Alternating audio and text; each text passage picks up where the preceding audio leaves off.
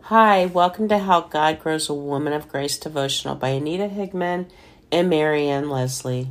April 29th, His peace.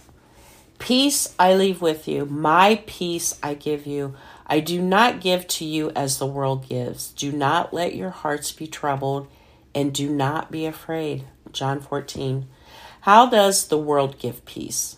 Temporarily, conditionally, and after much consideration.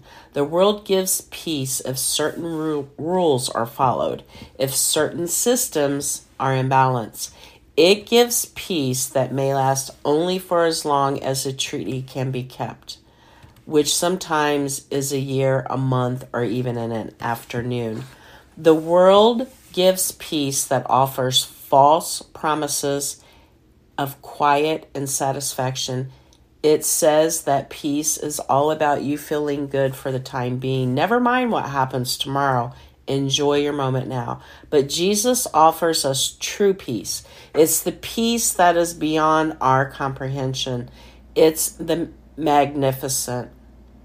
It's that magnificent. And He gives it to us freely with no conditions. We don't have to sign a treaty or make any deals. We just have to accept Him. He gives it to us forever. He gives us eternal peace through the love and grace of our God. The peace this world offers, it will not last. Trouble will come, but we don't have to be troubled by trouble.